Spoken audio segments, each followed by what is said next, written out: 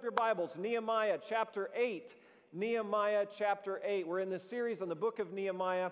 I've entitled the message today, Rebuilding the People.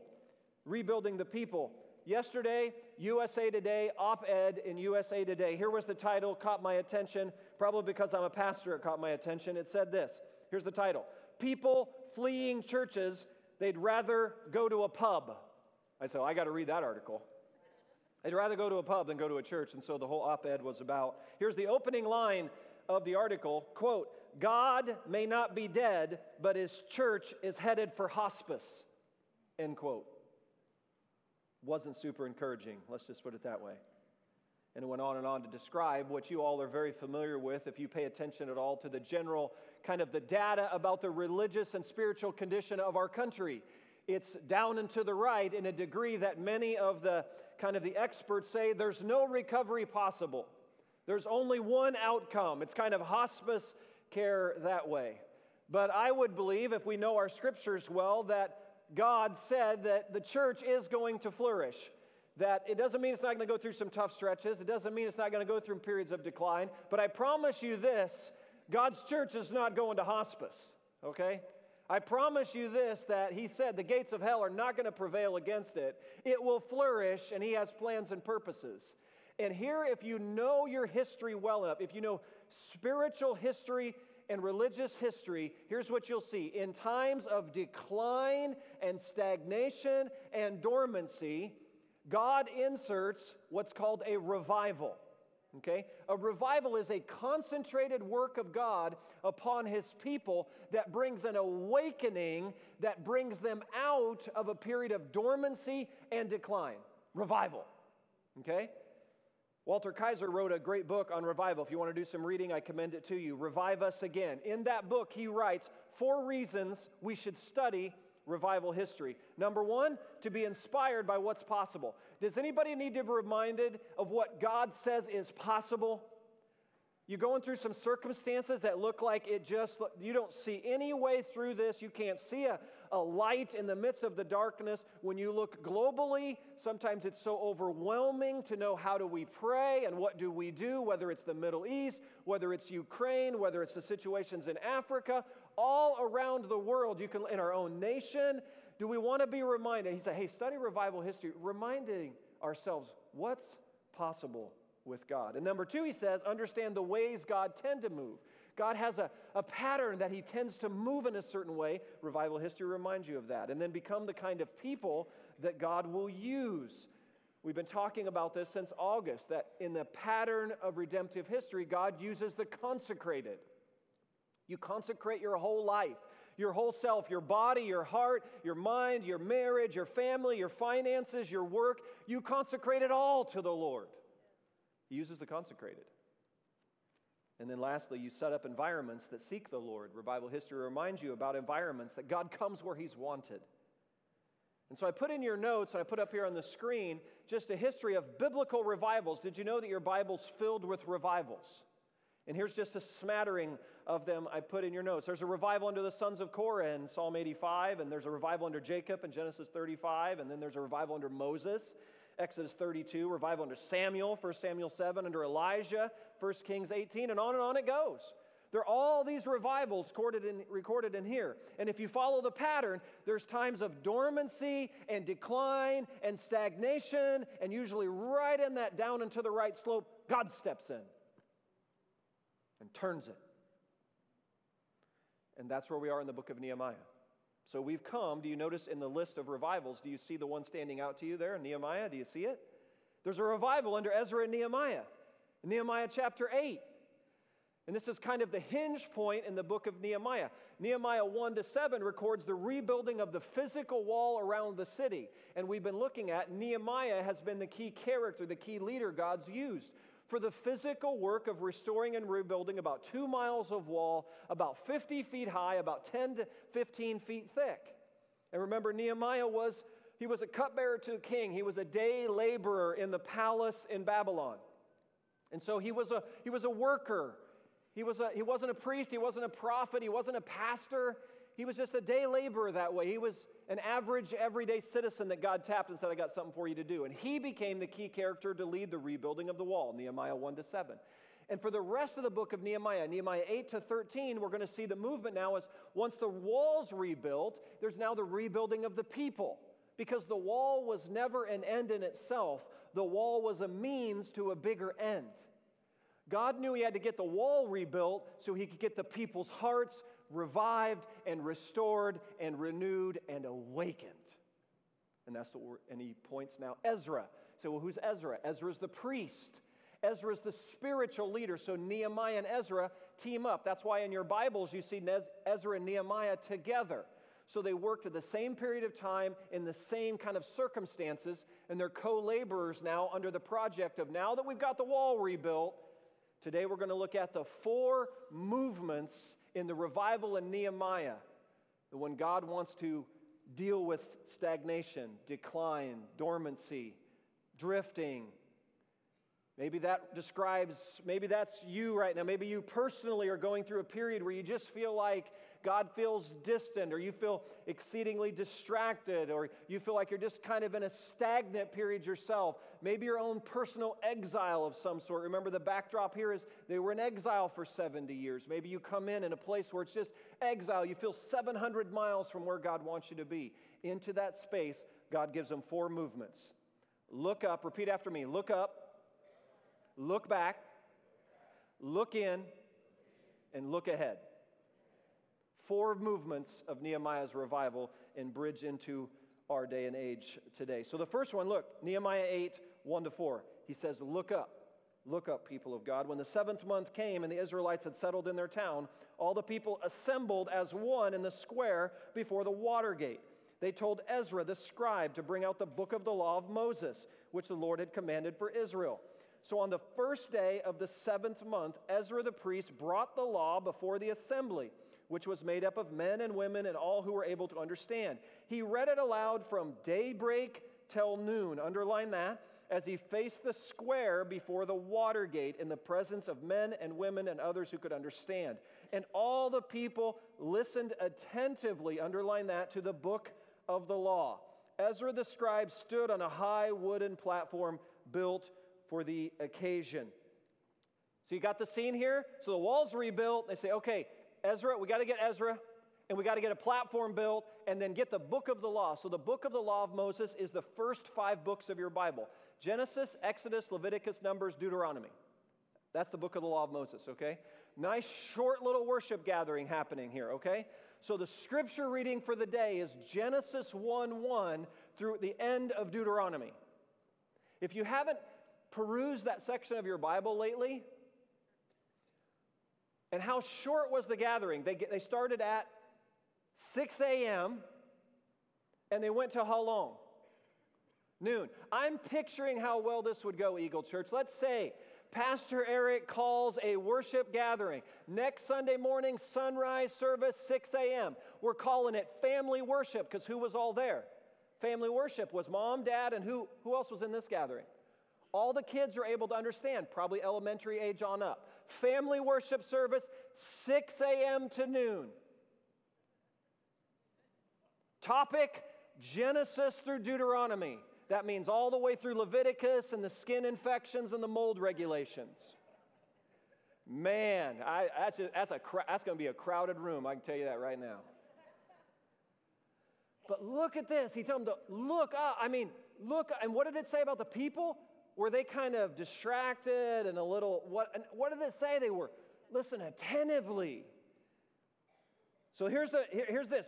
In the notes I put hunger. Do you see this, church? Hunger's a sign of life. Here's when God inserts in something, right? Dead things are not hungry. Thanks for playing Pastor Obvious here for a moment. Dead things are not hungry. But they're hungry for the Word of God. They're hungry to listen. But I believe this, not just to listen and learn the Word of God, they're hungry to live the Word of God. They're hungry to do what James 1 said, be doers of the Word. Because it's one thing to listen to the Word. They've been very aware of the Word pretty much since they were young. But now they're like, oh my gosh, we've not been living the Word. And so now they're listening attentively and like, oh, we've got to get our life. So they're submitting themselves. This is unmistakable mark of the Spirit of God on someone's life. You know this? Like when you see the Spirit of God take a human heart and bring it from death to life, when you know God is at work in a person, there's an unmistakable movement that's just hunger for God, hunger to listen to Him, hunger to live for Him, hunger to be in His presence, hunger to worship and pray and get in the Word. And they're just unmistakable. This is why I love to hang around people who are kind of freshly redeemed, who've just found Jesus. I just try to get around them. When I hear someone's just given their life to Jesus, I just want to spend time with them. I remember it was years ago, there was a man, he was probably in his 30s. He came to Christ here. It was a pretty radical. He didn't have a lot of spiritual background before. He never really read the Bible before. He comes to Christ. He gets a Bible. And I remember the Sunday he came, he stayed after service, and he brought his brand new Bible up to me, and he says, "Pastor, have you read the book of Acts?" I go, "A couple of times." And he goes, "That's crazy. Like, what's going on in there?" He says, "Have you read like Matthew, Mark, and Luke too?" I said, "A couple of times." He says, "That's crazy. That's amazing." He couldn't get enough of it. He was overwhelmed. He says, "That's who Jesus is? That's what He's done? That's what it means to be His follower?" I mean, I didn't get to talk to anybody else that day. He literally helped right there, going through his Bible, just hunger. Hunger is a sign of life. I'd love it if every person who wants to schedule time with a pastor just wants to talk about that. That'd be amazing. I love it when that happens. It's just fairly rare because generally people don't come wanting to talk about how hungry and passionate they are for God and His ways. Generally it's, stuff that's kind of unraveling in our lives, and that's fine too. We want to be helpful. But my point is, Ezra and Nehemiah, I promise you right now, the agenda that's covering up their to-do list is people hungry for God. They're not just hungry to know about God. They're like, "Okay, Ezra and Nehemiah, we want to live for God. We want to put it into practice. We want to be doers of the word." There's an unmistakable movement. Do you see when you're in a place of stagnation and decline and dormancy? Do you see like when God steps into that space? It's unmistakable. It just takes and turns a human heart that way. It says, get the word, read the word of God over the people. Do you see that? And then their hearts are stirred. It's like they have this new first love that's reordering all the other loves of their heart. That's a work of the Spirit. When there's a first love reordering all the other loves. So when the Spirit of God's reviving, when He's renewing, when He's awakening, you'll find yourself in this posture, church. You'll find yourself looking up. That's one of the movements. You start looking up. Because the tendency is, I don't know about you, here's my tendency. I look around. I look around at all the circumstances. I look around at whatever, the news feed or whatever to be described. I can look around and get super overwhelmed. But when the Spirit of God steps in, look up. Look up and remember that God is great and awesome. He's clothed with splendor and majesty. Strength and joy are in His dwelling place. Look up, Simpson. Look up and see. This is your God. Look up.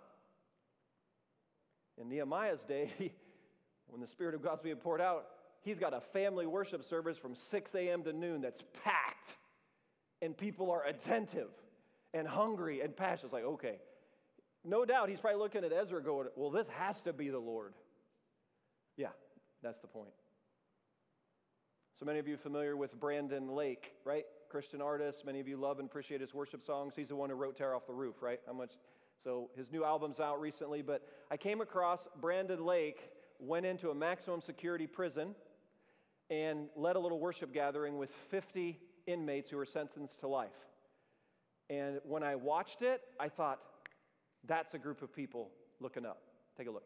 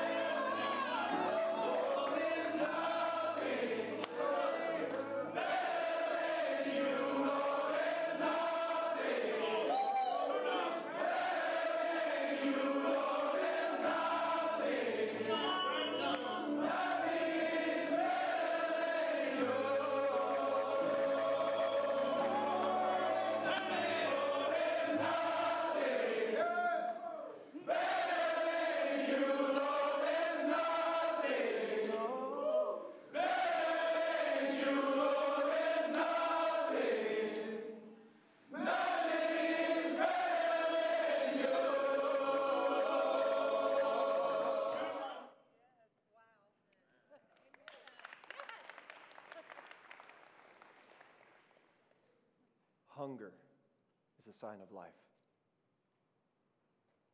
That's a group of men hungry for God. Can you feel it crying out from the inmost being? Nothing is better than you.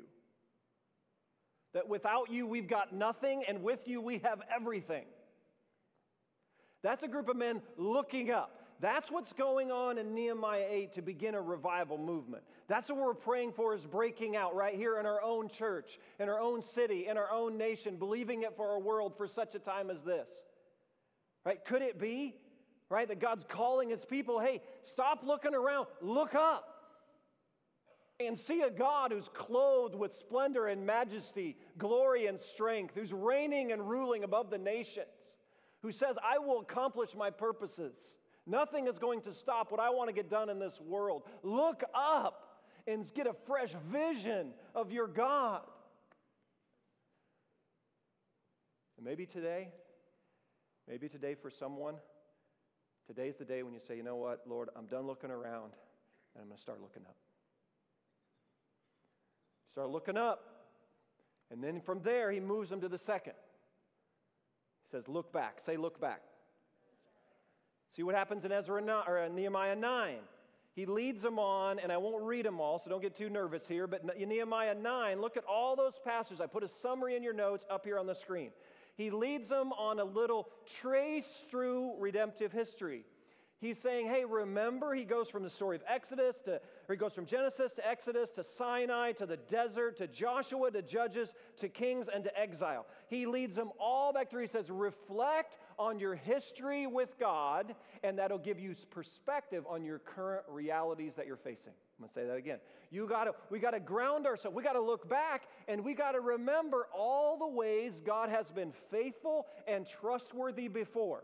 We got to remember our history with God, and it helps frame our current reality that we find ourselves in. And so this book, right? So this book records like this is our redemptive history with God. So you add your redemptive history with God, and then you've got your own personal history. Right? And so he's leading the Israelite nation through. He's like, hey guys, remember, do you guys remember? You remember when your grandfathers are telling you this story? Like they were in their homeland, Israel, and there was a famine that was so bad, everyone thought they were going to starve to death. They were out of food, and they sent a small group down to Egypt to beg for some food from Egypt. Do you remember what happened?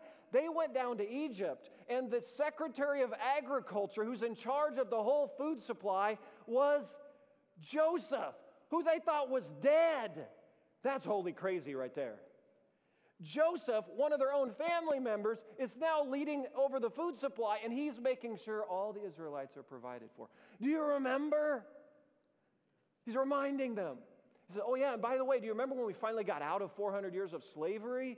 Do you remember that? Pharaoh, he had such an iron fist on us. You remember when he loosened his grip? And it was like, you can go, maybe not, you can go, maybe not. Remember that whole storyline? And then finally let us go, and then said, no, maybe not, and sent the army after us. And we got like bank of the Red Sea on one side, the Egyptian army on the other side. Do you remember what happened?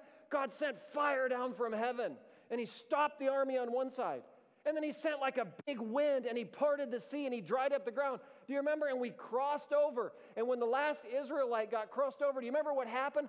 The water collapsed and washed away all the Egyptians that were pursuing us. That was holy crazy. He's just reminding them, saying, hey, do you remember? Like, these are the ways. As you look up and remember your God is great and awesome, here's what you remember. He is a faithful God. He is trustworthy. His promises are true. He will come through.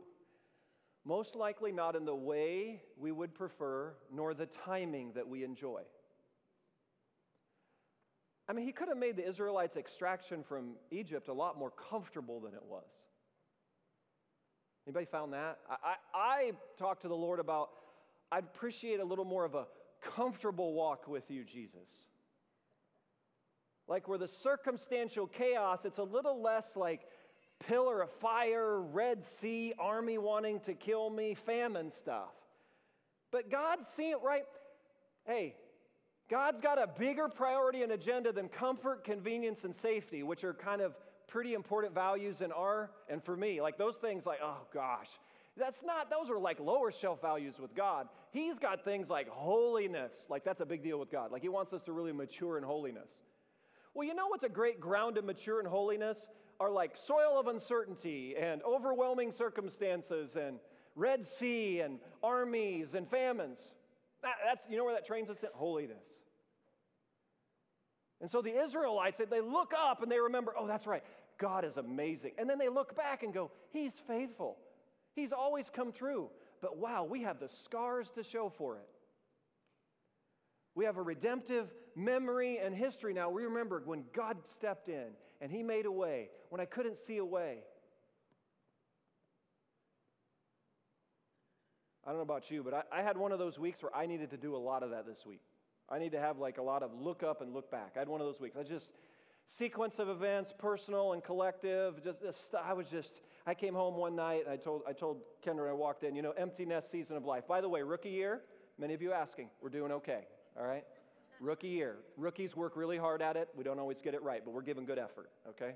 Adjustments. Everybody's going through adjustment in the Simpson house, all right? I came home, just the two of us were having dinner. I said, hon, I'm done.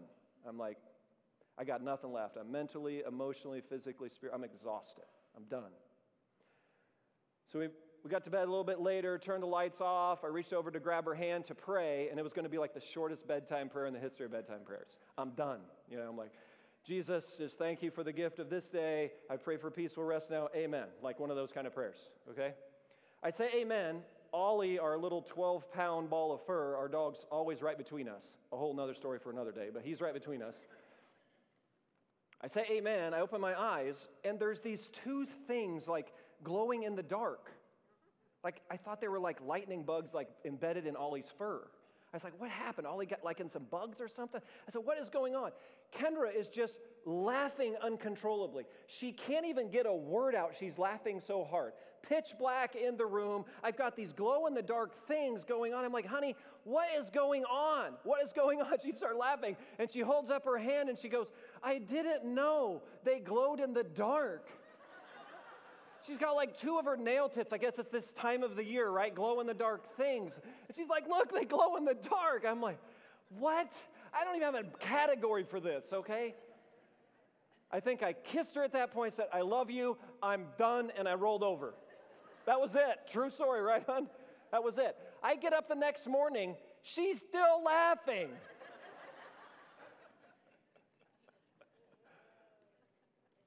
Do you have those times in your life where just life feels so heavy? It just feels heavy, feels weighty, feels overwhelming. It feels like, Lord, I don't know what to do with this. I don't know how to handle this. I don't see a way through that stuff. Where you just get to the point, I'm done. And then God, He sends a little glow-in-the-dark thing. I just say, I'm done. Into that space, He says to His people, look up and look back. Because when you look up, you're going to remember who you are worshiping and who you are calling out to. And when you look back, you are going to remember that He is faithful and true. He will come through. Listen, it won't be in the way you expect Him or in the timing you want. That's clear. All the history shows that. So you take this is why we got to be a people grounded in this God-breathed book. We got to remember redemptive history here, and then you add your own personal history to it. You all have your own history with God, and you're building it. We got to rehearse this. We got to remind this. This is a good Sabbath routine. On your Sabbath day, Kendra and I light 3 candles, and one of the things we do is we look back over the last 7 days, and we just reflect on where did we see God's goodness come in. We just remember God is faithful. He's true. We got to look back. We got to be reminded. And then we look ahead a little bit. We say, hey, what's going on this coming week? That's just a good rhythm, right? That's what He's doing with the people. Look up, look back, and then He moves them, thirdly, to look in. Say, look in. Because God loves impossible odds. And He loves to make a way when there seems to be no way. He says, you better spend some time looking in. Because it's going to get challenging. It's going to get hard. And of course, the context of how they got where they are, they need to do some looking in. Look at chapter 9, verse 1. This is what He says, 1-3. On the 24th day of the same month, the Israelites gathered together, fasting, wearing sackcloth, and having dust on their heads. Those of Israelite descent had separated themselves from all the foreigners. Now, why were there a bunch of foreigners intermingled in all this? Because where had they been for 70 years? They've been in Babylon. They've been 700 miles away. Persians, Babylonians, probably built all kinds of relationships, probably all kinds of messy marriage stuff going on. So they got to work some things out. And says they stood in their places and confessed their sins and wickedness. Now, wickedness in the Bible, the word wickedness simply means godlessness. It means going about it your own day. It's kind of, wickedness is the Bible term for you do you. Do whatever you think's right in your own eyes. The Bible term for that is wickedness. They stood where they were and they read from the book of the law of the Lord their God for a quarter of the day. Well, a little shorter service that day. And they spent another quarter in confession and worshiping the Lord their God. Maybe not, well, half a day. Check that out. Worshiping and confessing. Now, did you follow the time frame here? Church, did you see that? We'll call this the Watergate Revival here in Nehemiah 8. That's what we're going to call it. And it begins, did you see, on the first day of the month? What day of the month are we in now? What does it say? 24th day of the month. So we're 3.5 weeks later. They declare a national day of confession and commitment. You see that? So 3.5 weeks into this revival, national day of confession and commitment. We spent a quarter of a day confessing, quarter of a day worshiping and putting on fasting, sackcloth and ashes. Sackcloth was made of like black goat's hair. If you haven't hung out with a goat lately and put your hands on a goat, it's not the softest fur, okay? It's coarse, it's rough, it's not comfortable. And they would weave goat's hair together and they'd make it like a sack that they would carry their supplies in. Well, during this era, they would have them wear the sackcloth. They would actually wear the goat's hair kind of cloth on them, and it was an outward sign of mourning and submission. That's what it was. And then they'd sprinkle dust on their heads. So, well, what's up with the dust? The dust harkened back to Genesis chapter 3. It reminded them that from dust you came, to dust you will return. So dust kind of brought back the sign of humility. So there's fasting, there's sackcloth, and there's ashes. And what does all that mean? It's this picture of, we're serious about this. Like, no more casualness. So it's nothing casual about what's going on here. We're serious, we're intense, we're focused on getting right with God. So sackcloth, ashes, fasting. It was this picture of no more casual. And the casualness had marked the last 70 years of their walk with God. They had just kind of drifted away and kind of done whatever they wanted to do. They're just casualness around every turn. And now it's like no more of that. We're confession. And when you think of confession, here's how I want you to think of it. It's coming around to God's side of the table and saying what God says about whatever circumstance you're talking about. That's confession. So today, we're struggling a bit with confession. We like to talk about, developmental growth areas. Oh, God's really working on me in this, or this is an area I'm kind of falling short. Well, actually, what God calls it is sin, and what the Bible says is you to confess your sins to the Lord. And so we just got to get clear within the community of Christ is that we've got to name sin, we've got to call it out, and we've got to be intentional about it. We've got to come around to God's side of the table and call it as God calls it. And that's what they do here. Check it out. Nehemiah 9, verse 33, they're coming around to God's side of the table, and here's what they say. In all that has happened to us, you have been just, Lord. You've acted faithfully while we did wrong. Our kings, our leaders, our priests, and our fathers did not follow your law. They did not pay attention to your commands or the warnings you gave them, even while they were in their kingdom, enjoying your great goodness to them in the spacious and fertile land you gave them. They did not serve you or turn from their evil ways. Wow, how about that? That's a good little prayer we can be praying over our own nation these days, right? A little window of how to intercede, right? Picture that. And so here's their ownership. You can't change something you're not aware of. They're becoming increasingly aware of something right here. They're becoming aware that they've rebelled against God. They've rejected His ways. They're determined to do what they wanted to do. See, they were the you do you movement before that was ever part of our vocabulary. They were convinced they were going to do what's right in their own eyes, that they knew better than God, and they were just going to do it the way they wanted to do it, how they want to do it, when they want to do it, and they've been doing it for 70 years. That's how they ended up in Babylon. Remember, they first rejected Jeremiah for 23 years. They told Jeremiah, we're not interested. We want to go worship the Queen of Heaven. We want to do what we want to do, Jeremiah. And they shoved Jeremiah aside. God sent him to Babylon. The people are like, oh my gosh, this is how we ended up in Babylon. This is how the walls got broken. This is how the gates got burned. This is how the temple got all destroyed. This is why this has been this way. Do you see it? There's an awareness. Awareness is the first movement towards change. And so they're saying, hey, we sinned, we fell short, we've drifted, we were unfaithful. And so this movement of looking in, it says we take ownership from how we got to where we are. It's confession. And if you study revival history, here's what you'll see all through it.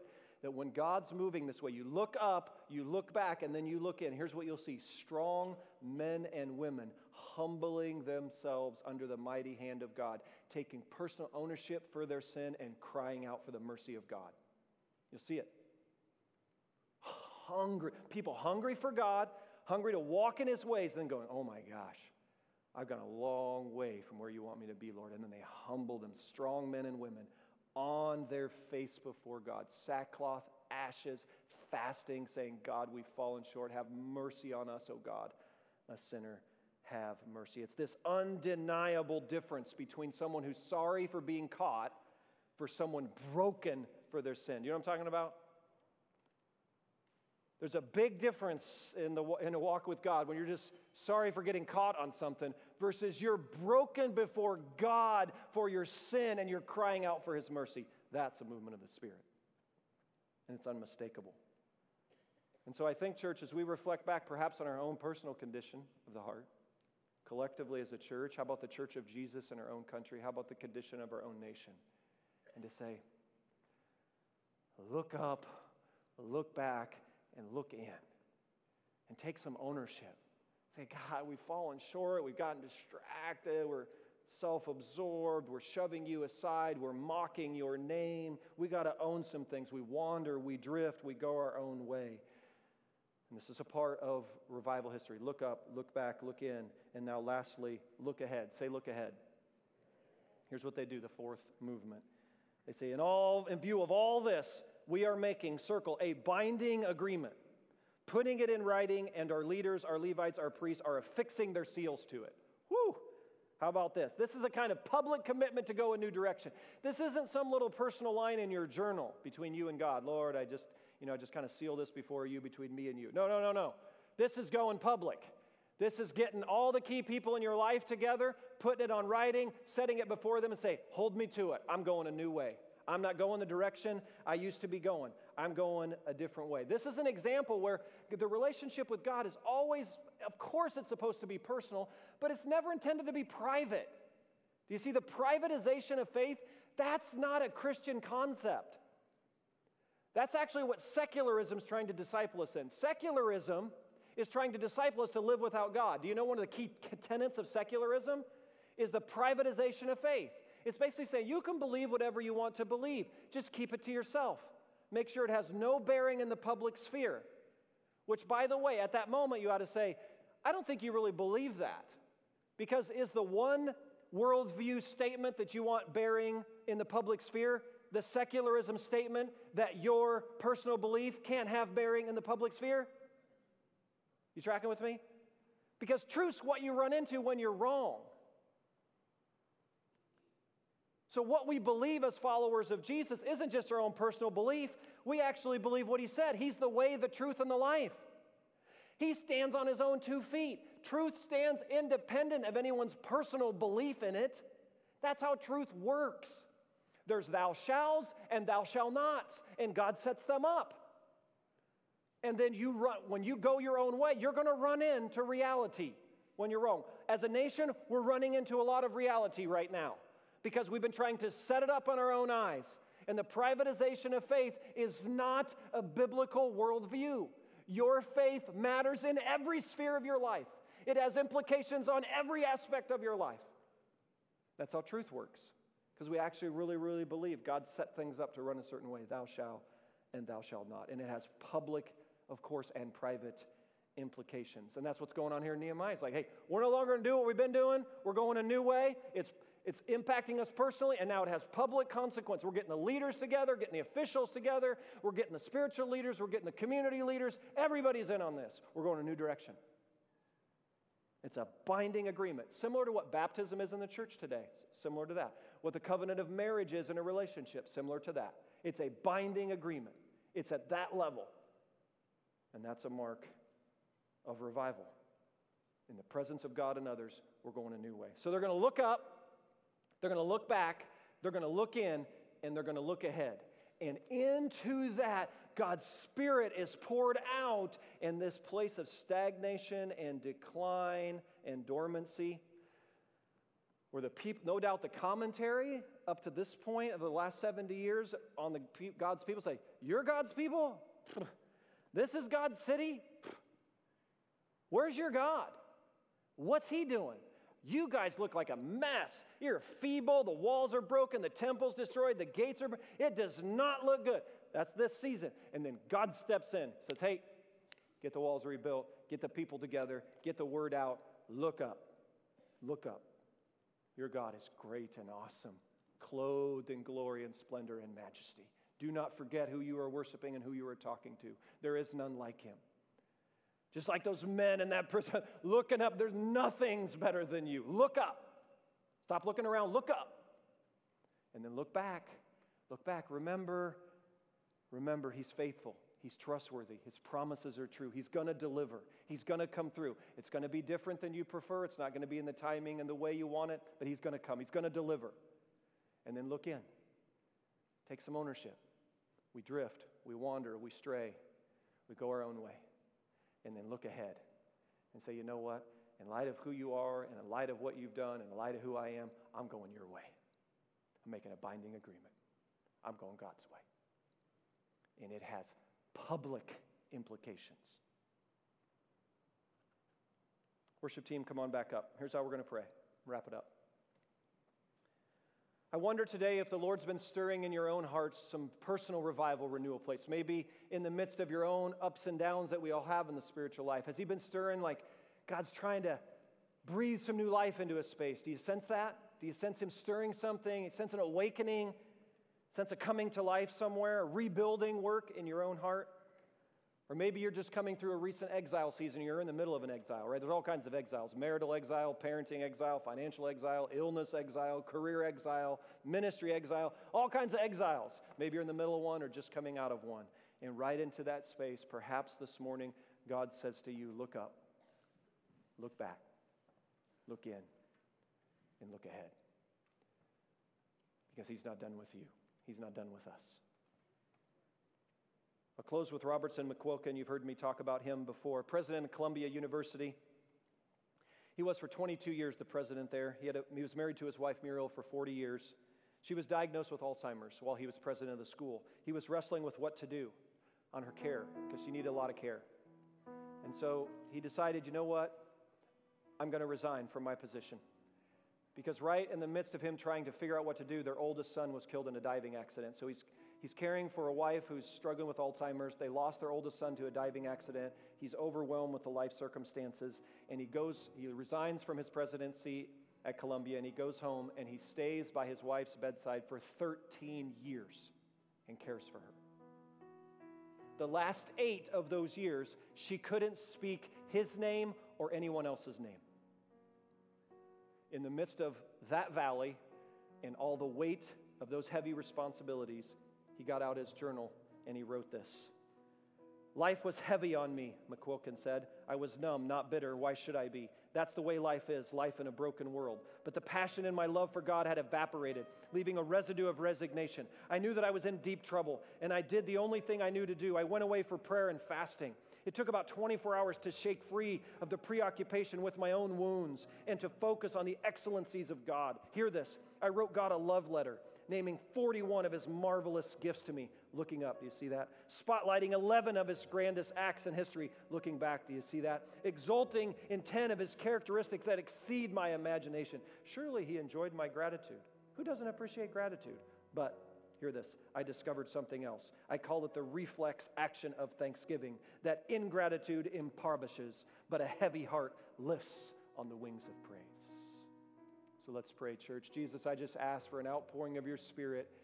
The heavy hearts that may be here or joining us online from wherever they are, that you just lift them on the wings of praise now as we exalt your name. Collectively, would you help us look up to see the great and awesome God that you are? And be reminded that you're faithful even when we're not. And to take ownership for all the ways that we drift and wander and go our own way. And then may today be a day where we draw a line in the sand and say, you know what, I'm going God's way. I'm done going my way. I'm done getting swallowed up in the world's ways. I'm going God's way. I'm making a binding agreement today. And in that, would you lift it up on the wings of praise now? Just lift up our eyes together, we pray in Jesus' holy name.